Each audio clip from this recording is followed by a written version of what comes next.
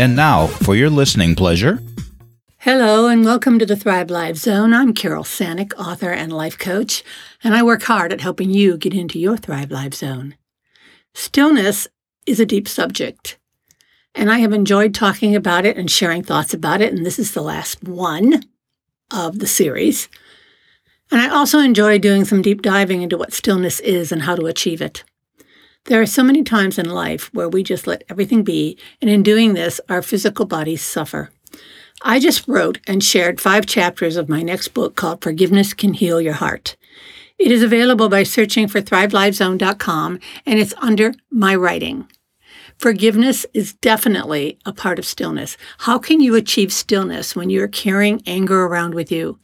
You just can't. Maybe you need to read those 5 chapters. They're all rough drafts. They're going to be rewritten and edited and all that good stuff, but they're there. Stillness is not about sitting for hours either. It is about moving, doing something that you never tried before. I just signed up for 9 beginner yoga classes because I know my body needs it. I do walking meditations, and while I walk, the only real distractions I have are the noises of the engines of cars. Otherwise, I gaze at the trees, I listen to nature, and before I know it, I have walked 2 miles.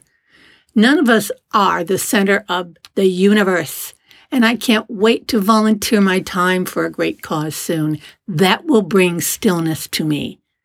So you see, stillness doesn't mean physically sitting still. It is about the stillness within you. And now it's time for my 2-mile meditation walk. Thanks for allowing me to share my thoughts with you. And remember, the best way to find me, to communicate with me, or to just know me better is to search thrivelifezone.com.